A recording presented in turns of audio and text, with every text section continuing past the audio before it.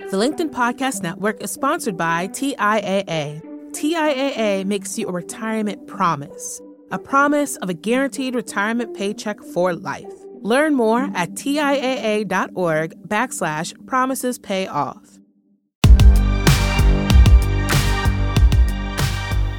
Welcome to Big Technology Podcast, a show for cool-headed, nuanced conversation of the tech world and beyond. We are joined today by Eliot Brown. He is a reporter at the Wall Street Journal and the co-author of The Cult of WeWork, Adam Neumann, and The Great Startup Delusion. He's a terrific reporter. We have so much to cover today. We're going to talk about public market valuations of big tech companies and then get deep into Eliot's reporting about how that's spilling over into the private investment world, including SoftBank. Eliot, so glad to have you here. Welcome to the show. Happy to be here. Great to have you. We had you around New Year's, and one of the things I said I love speaking with you about is froth, because you have this internal radar. When you see something not really make sense in the numbers, you're very good at saying, hey, wait, let's double check here. That being said, let me read you some statistics. Okay, year to date, right? So since we spoke last, here's what big tech is doing. Apple is up 53%, Meta's up 129%, Amazon is up 51%, Microsoft is up 41%, Alphabet is up 34%, and NVIDIA is up, this is unbelievable, a whopping 196% and valued at $1.05 trillion. Wait a second. You know, this was supposed to be a moment where there's higher interest rates, tech has a pullback on its valuations, and then, of course, there were drawbacks last year. But what's happening this year is somewhat mind-boggling. Are we seeing another sort of case of market hysteria, or are these numbers actually legitimate? Did the market unnecessarily pull back? Yeah, what were all these people doing? Did they not realize we've got a high interest rate environment? What's That's going on? That's what I've been saying. Yeah. What's the answer? Yeah, I don't have the answer. I mean, basically, if you look at like the NASDAQ overall is up like 30% year to date, and is now only like 10 to 15% below its 2021 highs when we had like zero interest rate environment. So what's actually happened? I mean, like as you sort of pointed out, it's actually really just a few stocks. It is these giant incumbents. And the market is betting that they are like essentially AI is going to power these companies to sort of at a new profitable level. So is it irrational? I think in the broad sense, AI is actually as a concept, or generative AI is like makes a lot more sense as something that would be transformative than basically anything else we've heard out of like the venture capital sector in the past 15 years. You can sort of see how it actually would be, could lead to just extraordinary new efficiencies and profit, centers within businesses by eliminating jobs and replacing it with code robots. That said, you look at NVIDIA's valuation, and I'm not actually here to really enlighten with any numbers and more just broad, sweepy statements. But it's trading at something like 30 times revenue, which means like the value of the whole company is 30 times a year's revenue, let's say. That means its profits are sort of minuscule. So it would just take years upon years at sort of a normal company valuation of profit or growth for NVIDIA to sort of pay that back. So that's a long way of saying, like, even if NVIDIA just gobbles the entire AI chip market, how do you justify a $1 billion chip company? That's probably harder, but who knows?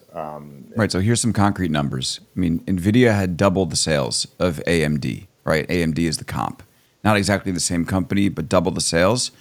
AMD's market cap is in the 190 billion range. And that's a frothy market cap, right? Right. Like AMD, so, that's a good one. And so basically, NVIDIA doubled the sales of its most comparable competitor 5 times, more than 5 times the market cap. How do you? I mean, is that?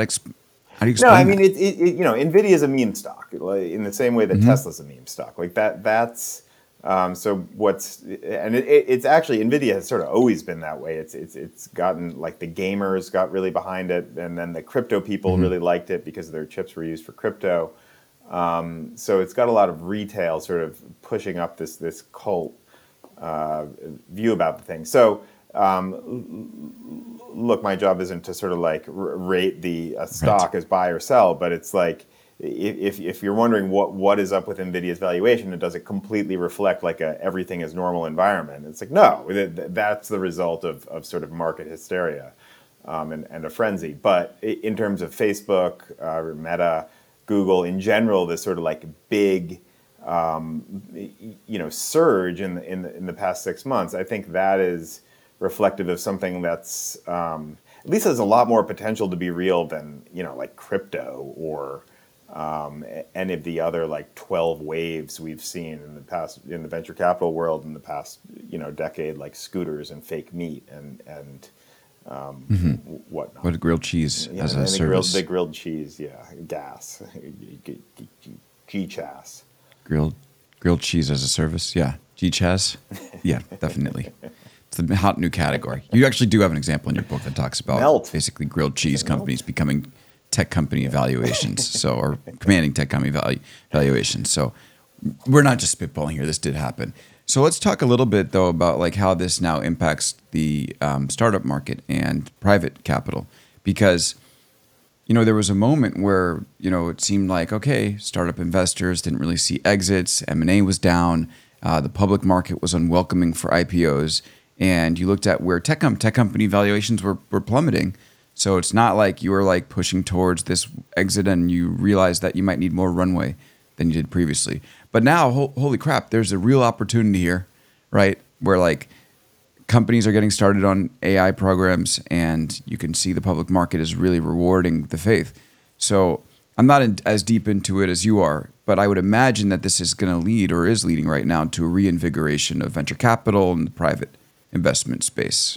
Oh, totally. I mean, it's really happened, and it's kind of it's almost frustrating in that it's impossible to talk to these venture capitalists a lot of the time because you actually had a moment for 1 year out of the past 10 where essentially the bubble had been pierced, and maybe they could be introspective about sort of just why the sector as a whole just is so prone to being frothy and sort of running like a herd and at kind of all these crazy things, because it's like overall and through 2022, I mean, the sector did pretty terrible, even if like venture funds were able to produce good returns here, at isolated times.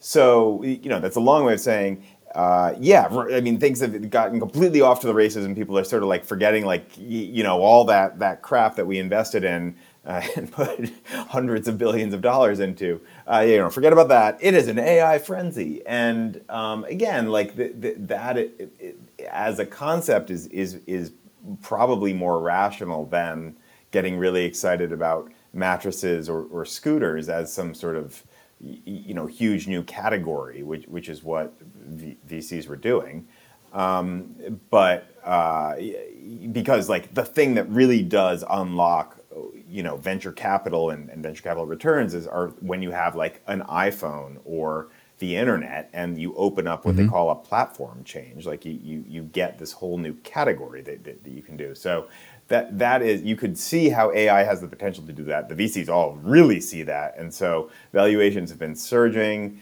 You have these startups with nothing that are just starting. Like there was a French startup that raised 118 million last month, and it had been around for like 5 or 6 weeks. A week. Yeah, exactly. Felt like overnight. Right. I mean, it essentially was just like a dude or 3 dudes, and they get 118 million to go build a company.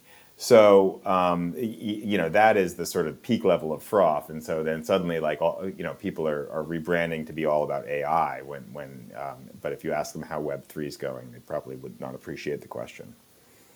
Right. And so it's interesting because I said this on CNBC last week, and I got a little gruff from the commenters, but I'm willing to repeat it here. Where I said that there's, an iPhone moment, it feels like an iPhone moment for generative AI. There just hasn't been an iPhone product yet. Like, actually, when you think about concrete products that we've seen with this stuff, you have ChatGPT, which actually the interest in ChatGPT is declining if you look at Google search trends, which is, it's not a perfect predictor, but it's roughly interesting. Mm-hmm.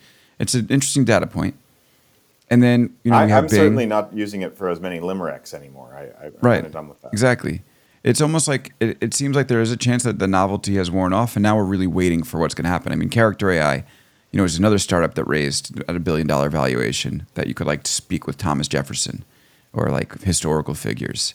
And I really haven't seen anybody using their product at all, and it's not charting as far as I can tell. Thomas Jefferson is not that popular these days, in case you haven't been paying attention.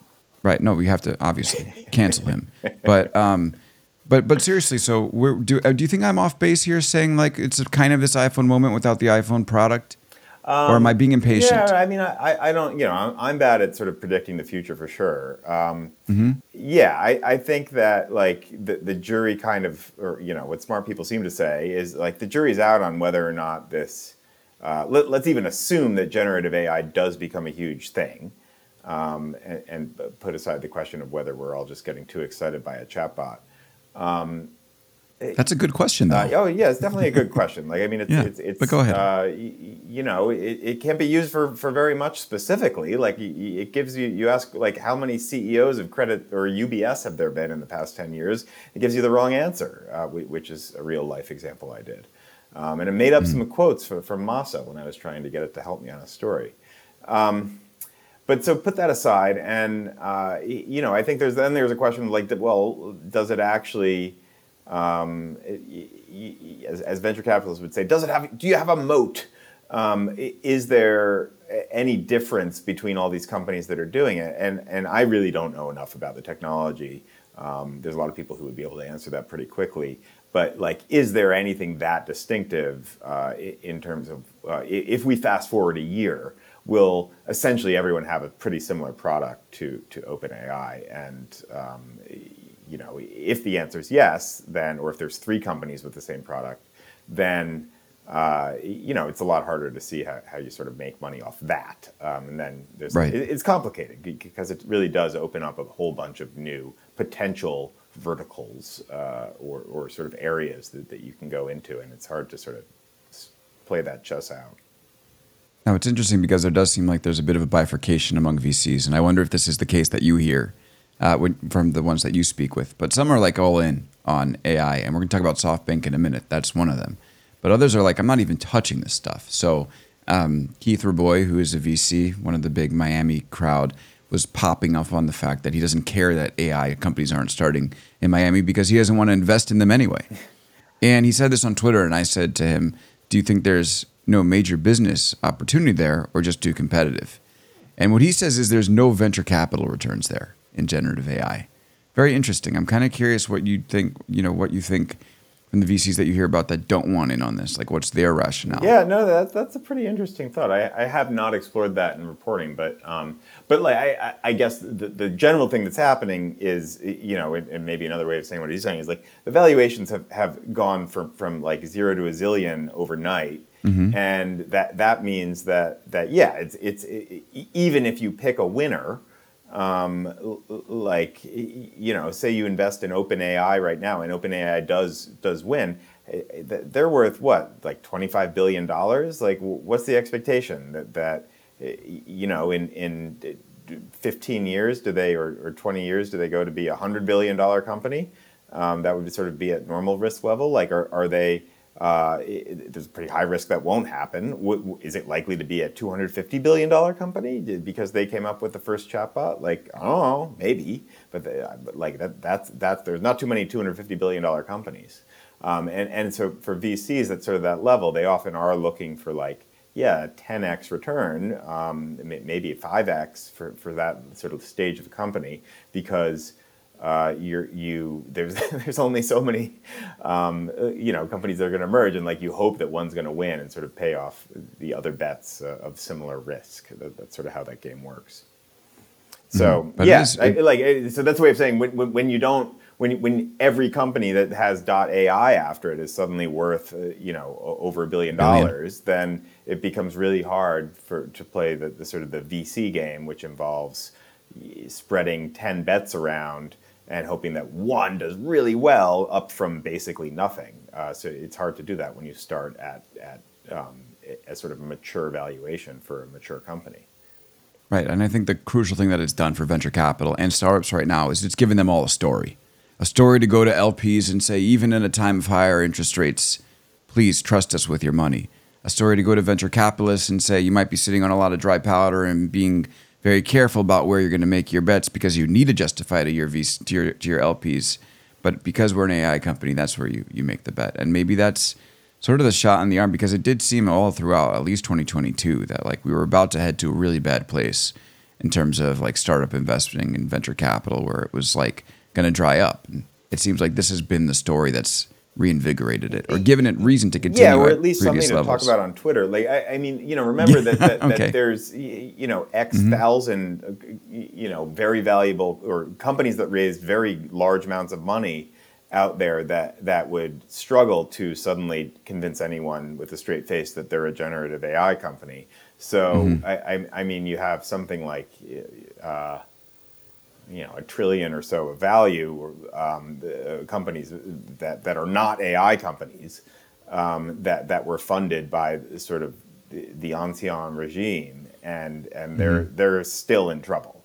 That's not changing. But in terms of venture capitalists are like don't ask me about that I just spent the largest fund I've ever raised on. They're all be like, because now over here things are just going to be dandy, which could be true. Are you talking about Andreessen Horowitz? No. Andreessen certainly seems to be talking a lot about AI and less about crypto these days. Almost zero about crypto. Yeah, there's not as much coming on the A16Z podcast about Web3 or NFT. I mean, there were like numerous episodes of that thing last year about NFTs. Or 2 years ago, I guess, and now it's just sort of like crickets on that thing where that had completely, the fund was trying to convince the world that the entire internet was going to change to this weird tokenized, energy-intensive thing. So putting a bow on this, do you think we're going to see some IPOs? Because now the valuations in the public markets are better. Well, maybe for big tech, but I don't know. Maybe not the Ubers. It really depends. Like the overall, like the tech market isn't good, and if you compared to 6 months ago, and so if you strip out Google, the big stocks, it still sucks. So if you were making, a random, shoe that you sold online to venture capitalists and they gave you lots of money in 2021, I don't think you can IPO tomorrow and get anything close to what you want. But what we are seeing, maybe this sort of segues to another thing you wanted to talk about, is if you do have an AI tie-in, then it's probably a good time. And so SoftBank, for instance, is planning to, appears to be planning a fall IPO of ARM, which is the chip maker that it bought for $32 billion back in 2016. Right, and has almost doubled in value since then. So let's jump into the SoftBank. We'll talk about it, but let's jump into the SoftBank topic. So you have a great story out in the journal recently about how Masayoshi Son, who runs SoftBank's Vision Fund, mentioned AI more than 500 times in quarterly and annual results presentations between 2017 and mid-2022. Yet, out of the 26 generative AI startups valued at more than $1 billion, SoftBank's only invested in one. I mean, how do you miss that? And it even gets a little worse. Like they don't have, they basically missed, there's this huge public market frenzy for AI, and then they basically don't have any exposure to that either. So they have like 35 companies that are public, and basically none of them are sort of caught in that wave, largely because it is just these top few big ones. A sort of funny twist of history is that they had, like at one point they owned like 4.8% of NVIDIA back in 2017, and they spent like $4 billion on it. And then they sold it in 2019, and it is up 10 times since then. Unbelievable. So talk us through, like, is this just like, I mean, they knew where it was going. They just didn't, I guess they didn't have the conviction to hold NVIDIA. It's although painful. Maybe NVIDIA wasn't talking about AI, or the how do you miss this bad if you think that this is so important? It's painful. Like if you go back to their slide deck they showed investors in the public back in 2017 when they were buying into NVIDIA, it's like, why are we doing this? And it's like, NVIDIA makes the chips that power the AI revolution, or something like that. It's like, so they actually got it right. Yeah. And then they sold. So NVIDIA, that was a miss. Now, in general, I think what this shows is sort of two things. It kind of shows the craziness about timing in venture capital. So basically, SoftBank has been, more or less investing, approximately gobs of money per quarter since 2017, gobs of billions. And then in early 2022, they just shut the spigot off. They're like, oh, well, now that valuations are down 70%, or maybe 50% by that point, it's like we realize it's a bear market, so it's a bad time to invest. Now, what sort of any academic will tell you, or even a lot of venture capital firms, is you want to be consistent. I mean, you can go up and down a little, but like a lot of the best ideas, because they're so cheap, or a lot of the best venture capital wins come at bad times because prices are so cheap. And then also there's like changes that you don't really see. So like Airbnb, Uber, Facebook, all of those were sort of born out of venture capital winters. So anyway, they shut the spigot off. At the very time they shut it off, that's when a lot of these AI companies got funding rounds, because VCs were trying to find something new to get excited about. And then OpenAI released ChatGPT, and so then the lemming-like frenzy goes crazy, and everything jumps up. And so SoftBank's competitors have spent the past 5 months just showering all these companies with, or 6 months with money, and SoftBank has still been sitting there biding its time. And so they missed sort of a chance to get a big, quick return, and then also have missed the chance to get in these companies as valuations have sort of been going up day by day. So that's one answer, and then the other sort of chunk of it is they said they were investing in AI, but they weren't. The money was going to companies that convinced SoftBank that they had AI, like WeWork and Compass and Greensill, which was essentially a alleged fraudulent lender. I don't think the alleged fraud has much to do with AI, if I recall the court docs. And what are some other? Oyo Hotels. I mean, basically any company. They said every company was about leveraging AI. And then you look today, and maybe they're using AI, but it isn't really reflected in sort of the share price. Right. There was a line that they had about like a large chunk of their companies were using AI in their operations. And it's like, hold on a second. You can use AI in your operations, but it doesn't mean you're an AI company. For instance, if I use ChatGPT to help me formulate story ideas, I could call big technology an AI-powered company, or a company that uses AI in its operations. But I'm not an AI company. I'm a media company. I would like to write you a check. Exactly. I mean, it's a huge difference. You can sort of lie to yourself when you have this thesis and you're a lot of money and you're trying to jump out and try to deploy it. And that kind of seems like what happened with SoftBank. Yeah, I mean, there is a company that is just they can't really catch a break, but like, I mean, they are a sort of since 2007 or so, which was the last time they made a really good investment, which was really good. They have. Which was? That was in 2006. It was the buyout of the Japanese arm of Vodafone, which has given them billions of dollars to play with, probably tens of billions. They really haven't been made many great investments since then, and a lot of what they've done is taken the winnings from their past successes and lost them, making peak of the market investments or mini peak. They made mini peaks of their own with like WeWork and just flushing it down the toilet. So it's. I think the numbers we use is they spent $140 billion on at least 2 funds that were rhetorically fully devoted to AI, and they basically have nothing to show for it. Now, the big caveat there is that ARM, the chip maker I was talking about a minute ago, that's, if you asked analysts 6 months ago, they would have said ARM would probably IPO for $40 billion. Now they're thinking like 60, 70. So it's actually a pretty bad return over 7 years. Like that's not a good return. It's a bad return.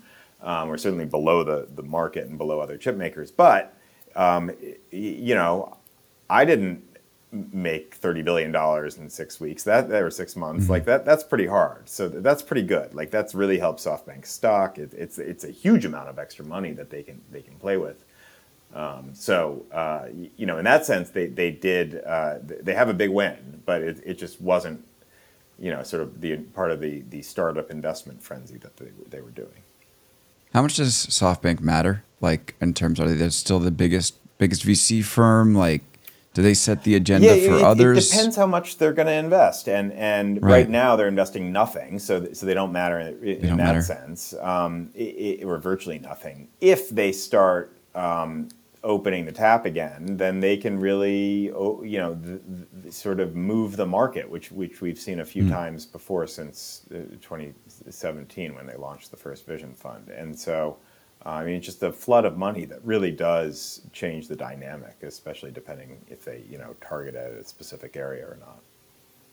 I know you're not going to predict stuff, but just to wrap this section off, it seems like, in a way, private investment has been saved in this moment by the AI narrative and by the stocks that have gone up in the public sector.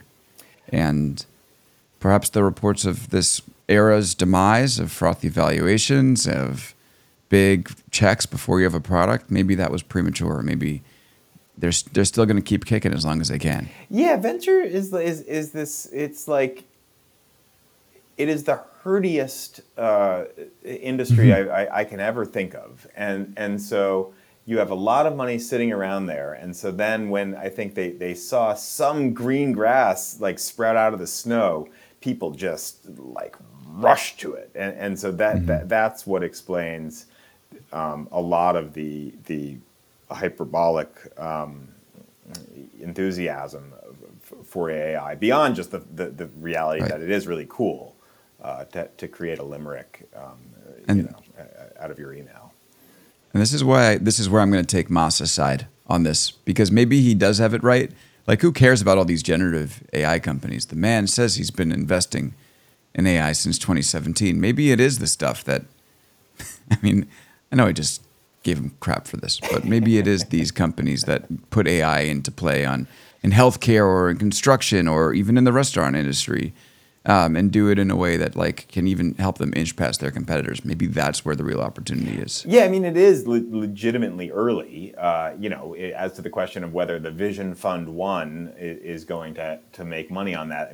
They've been selling down a lot of their old holdings. So they don't own Uber anymore. They're a lot of them have gone bankrupt, or some of them.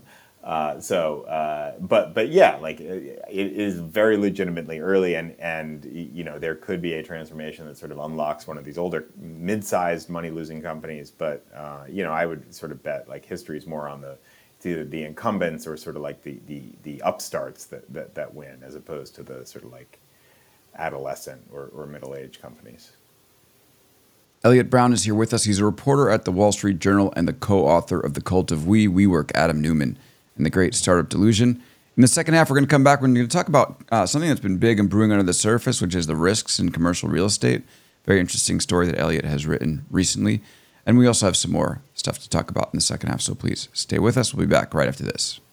The LinkedIn Podcast Network is sponsored by TIAA. In the last 100 years, we've seen financial markets swing, new currencies come and go, decades of savings lost in days, all showing that a retirement plan without a guarantee, quite simply, isn't enough. So more than a retirement plan, TIAA makes you a retirement promise. A promise of a guaranteed retirement paycheck for life. A promise that pays off. Learn more at TIAA.org/promisespayoff. And we're back here with Eliot Brown. He is a reporter at the Wall Street Journal and the co-author of The Cult of We, one of my favorite books about tech. People might say, oh, WeWork's not a tech company. It's a tech book.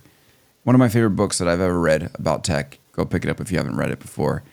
Eliot, also want to say thank you. You're pinch hitting here in last second, July 4th podcast episode. So this is the second time you've done it this year, and I just want to say I'm grateful for it. Thanks for doing this. My undying patriotism. Yes, exactly. You're in England, so you're in the place that we broke off from. Yes. But anyway, it's in the past. It's in the past. Let bygones be bygones. Too soon, Alex. Too soon. Did you see that Joe Biden said at the end of one of his speeches, he goes, "God save the Queen." Anyway, let's talk about commercial real estate. Okay, so one of the other big vulnerabilities in the economy, and something that you've looked into, is the fact that commercial real estate might be in trouble. Now, one of the things that people have been talking about is, okay, post-pandemic, people are going to be working from home, and they're not going to come back to the office. They're going to break their leases. Commercial real estate holders are going to be left holding the bag. They're going to go to banks. They're going to default. Economy falls apart. And maybe that's going to happen, but there's also another side to this, which is the debt that they hold to build their buildings. And in an age of rising interest rates, it's less safe for them than it's been in the past. Where they've been operating with no constraints, and now there are real constraints that are being placed upon them, which might shake up their business, which is something I didn't fully appreciate until I read one of your most recent stories about this. But do you want to just take us through exactly what's happening in the commercial real estate world right now and how concerned we should be about the potential for that space to collapse, or at least, maybe implode a little bit? It's actually pretty interesting. So I'd covered property before I covered venture capital, and so had been in New York, then moved to San Francisco, and now I'm here in London in this sort of broad finance role. So it's easy to sort of at least pick up on some of the commercial real estate stuff. And that is becoming the sort of deflating bubble, popping bubble of the moment. I'd say it's there's two very separate but when their powers combined, dangerous forces going on. So one is pretty familiar for folks for the past few years, which is that work from home has lingered and is changing the desire to be in the office. And so that means offices are a huge part of the commercial real estate sector, and the biggest. And when you have lower occupancy, that means lower rents, and when you have lower rents, that means that landlords don't get as much money, and then when landlords don't get as much money, that means that they might not be able to pay their loans, which means foreclosures and sort of a lot of bad things.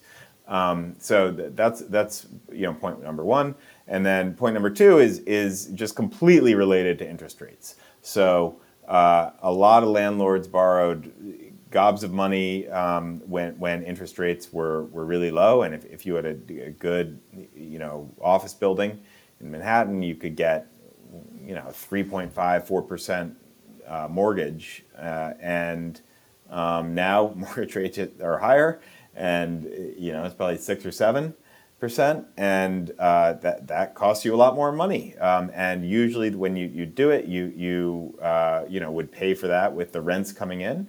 You'd pay your mortgage off with the rents coming in, and so what's happened now is the rents are going down, and the amount you owe the bank will go up. And so it either goes up just on a monthly basis because it was a floating rate loan, or more likely when the mortgage comes due, you need a new mortgage to replace that, and rates are higher, and the bank's much more skittish, and sort of everyone loses. So there's a worry that because these things happen slowly, it's commercial real estate takes as I learned last time when I started covering this, it's an iceberg or a Titanic, slowly sinking, or aircraft carrier. It takes a while to turn.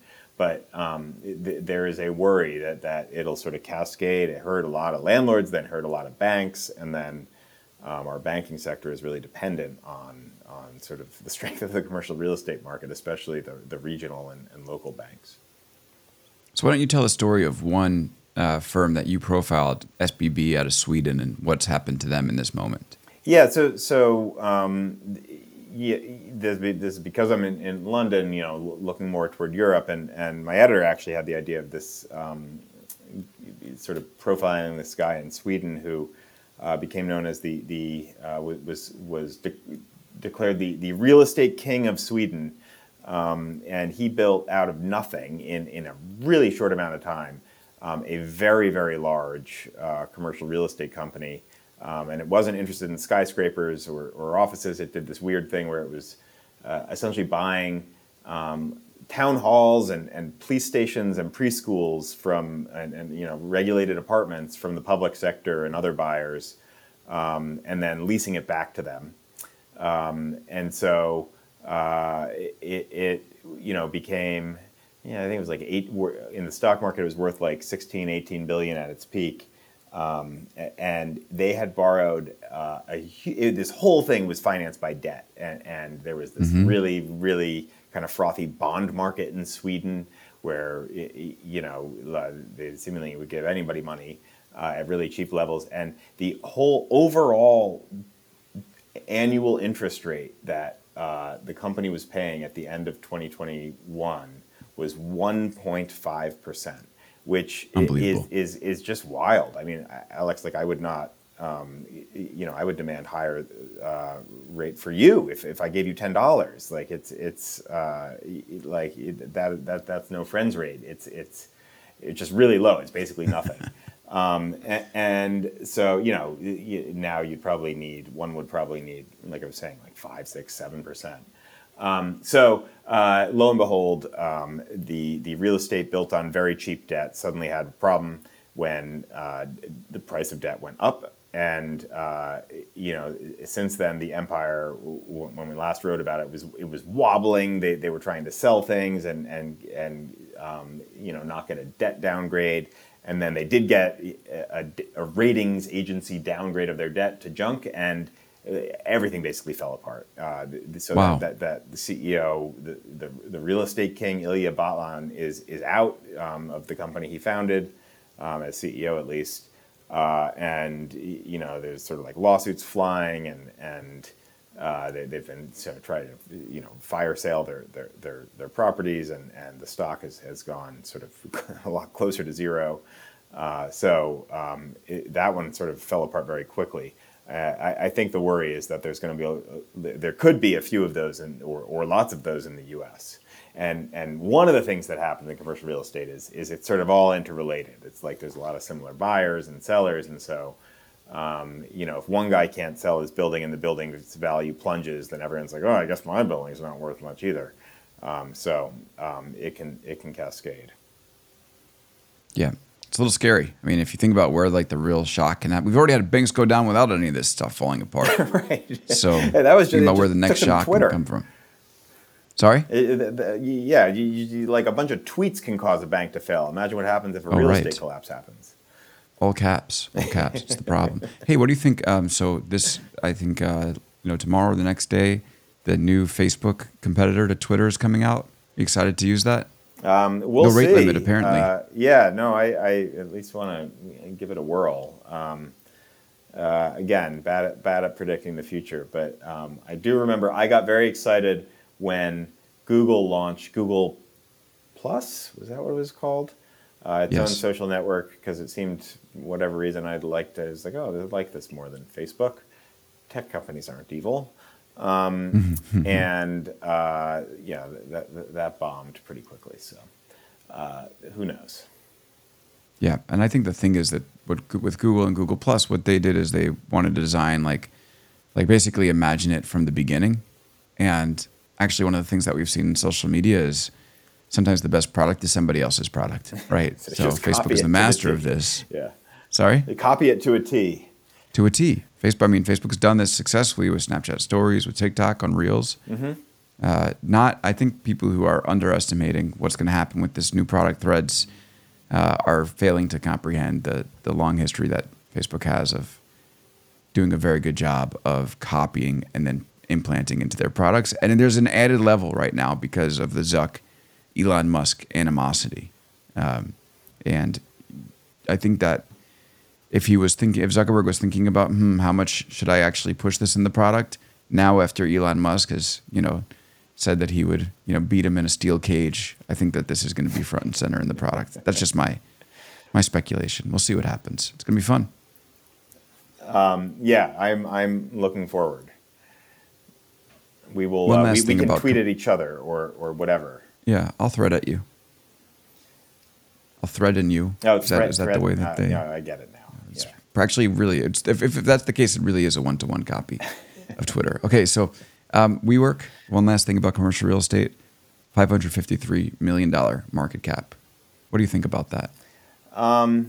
Yeah, it's what's their stock at, like 22 cents. So And how much did they raise? How many billions? SoftBank alone has lost 12 billion plus on it to today. Its peak valuation was 47 billion. Well, that's not a good look, is it? No.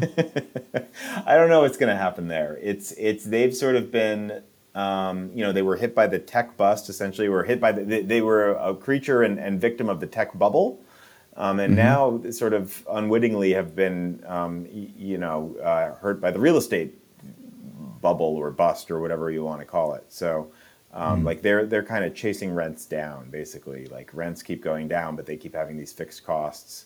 And so there's not much demand for any office space. And so you're like, well, why wouldn't I just rent this random office from this tech company that left it? Why should I pay you for your kombucha? I don't even know if they serve kombucha anymore. Last time I was there, they did. Yeah. Vibes were good. Salesforce, WeWork, the vibes are good. Yeah, I mean, it continues to be nice office space. It's like the problem now is sort of the basic business model of like, well, they signed leases with landlords at one rent, and then they charge you a higher rent. But it turns out rents are falling, and they're still stuck paying the higher rent. So they have to renegotiate that. That's hard. It's time consuming. Meanwhile, rents keep going down. Not a great place to be right now. So buy the dip is what you're saying. Buy the book. Buy the Buy the book. Okay. I'll take the book and the dip. Last thing I want to talk about, I want to bring attention to a very important issue that's personally impacting you. Evan Gershkovich is your colleague. He's currently imprisoned in Russia. I wanted to see if you could, share with our listeners both a little bit of the details of your friendship and what's happened to Evan, if you could. For sure. Evan, a colleague and friend. So I met Evan when I guess to start out, for those tuning in, it's Evan is our one of our Russia correspondents, reporters, and he was captured in March by the Russian FSB, the KGB or whatever, their security services, and detained on charge of espionage, which for the record are completely untrue. And so he's basically being held hostage by Vladimir Putin to presumably as a bargaining chip with the U.S. or the West in the war. So it's extremely surreal. we became friends pretty quickly. He and I moved here to London at a similar time. So basically, I moved here because I was moving here for work in March 2022. Evan had just gotten here a few weeks earlier because at the time he needed media accreditation to work in Russia. And meanwhile, while he's waiting here at our big office here, he had just been hired by the Journal. War breaks out, and so then he's sort of stuck here. So we'd get pints together. We'd get cheap Indian food. He sort of quickly. He struck me as somebody who just like really quickly just slid right into the newsroom, and this Journal is like a really hard place to figure out. It's there's a zillion different bureaucracies you have to navigate, and some sharp elbows. And Evan just was this smiley presence who I just saw him sort of like bounding around the newsroom in his New Balance and like the one sweater he'd wear every single day. And I was like, who is this guy? And so I don't know. We just became friends, and he's super inquisitive. He's super funny. He loves to gossip. He's a real chatty Cathy. And so I mean, he's just a really magnetic presence. Anyone would sort of love him. And then he starting in the summer of 2022 started tiptoeing back into Russia. I mean, in part, I think he missed it, but I think he knew it was a high risk thing to do. But he's a very committed journalist, and like to the sort of the reasons that any good journalist is. I mean, he thinks that people need to know things, and that his job is to inform. And there were very few people few Westerners willing to go into Russia, willing or able to go into Russia. To do on the ground reporting, and so he was doing that for 2-3 weeks out of 5, until he was detained and imprisoned at where he sits now. Mm-hmm. And so I guess it's hard to say hopeful or not, but just talk a little bit about it seems like there's been some progress and.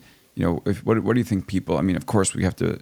In these situations, it's very easy for people to sort of disappear, and so it's important to bring attention to this, and that's what we're trying to do here. But I'm curious, like, if you could give like a sort of where you think his case stands right now, and if it is just awareness the thing that people can do or shows of support.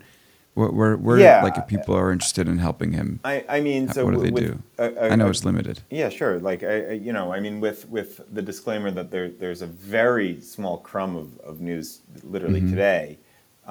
We basically haven't heard anything from the Russian side with that asterisk since his capture. Other than that, they're charging him as a spy. He's going to go through a long trial, and so. Our sort of approach has been here at the Journal, here in sort of the press in the West, to keep him front and center in the public eye, because at least the thought is that it needs to be on the tops of minds of Biden, the West. EU, NATO countries, whenever the time comes to negotiate with Vladimir Putin. So, because we think it's the most important thing ever, and I would, say we should trade the whole treasury if need be for Evan, but they don't put me in charge of making those decisions. So. That's sort of the approach, and sort of we wear like free Evan pins and T-shirts and put free Evan signs on our windows and sort of hope that people know who he is, because it is, like you said, it's really easy to just forget about it because there's not really much news. Though that said, there was and this is basically no information, but it's something. Today there were reports out of Russia that Vladimir Putin's spokesman, I believe, said that there are certain contacts between the Russian state and the U.S. Over Evan. I have no inside info on what that means, but that's something. And up until now, they've basically been saying,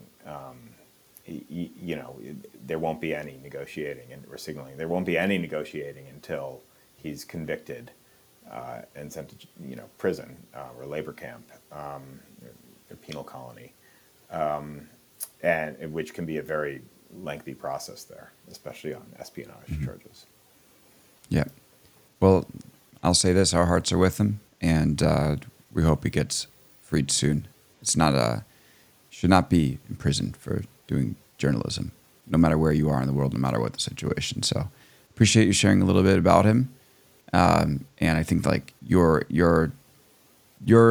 coming on here and talking about who Evan is as a person, right, is sort of like gives a little depth to like the person that we see in the news. So I appreciate that. Yeah, and if I'm more than happy to. And if anyone he likes getting mail, and so you can go to just Google sort of like free Evan Gershkovich. I think it's freegershkovich.com, but Google will correct the spelling for you.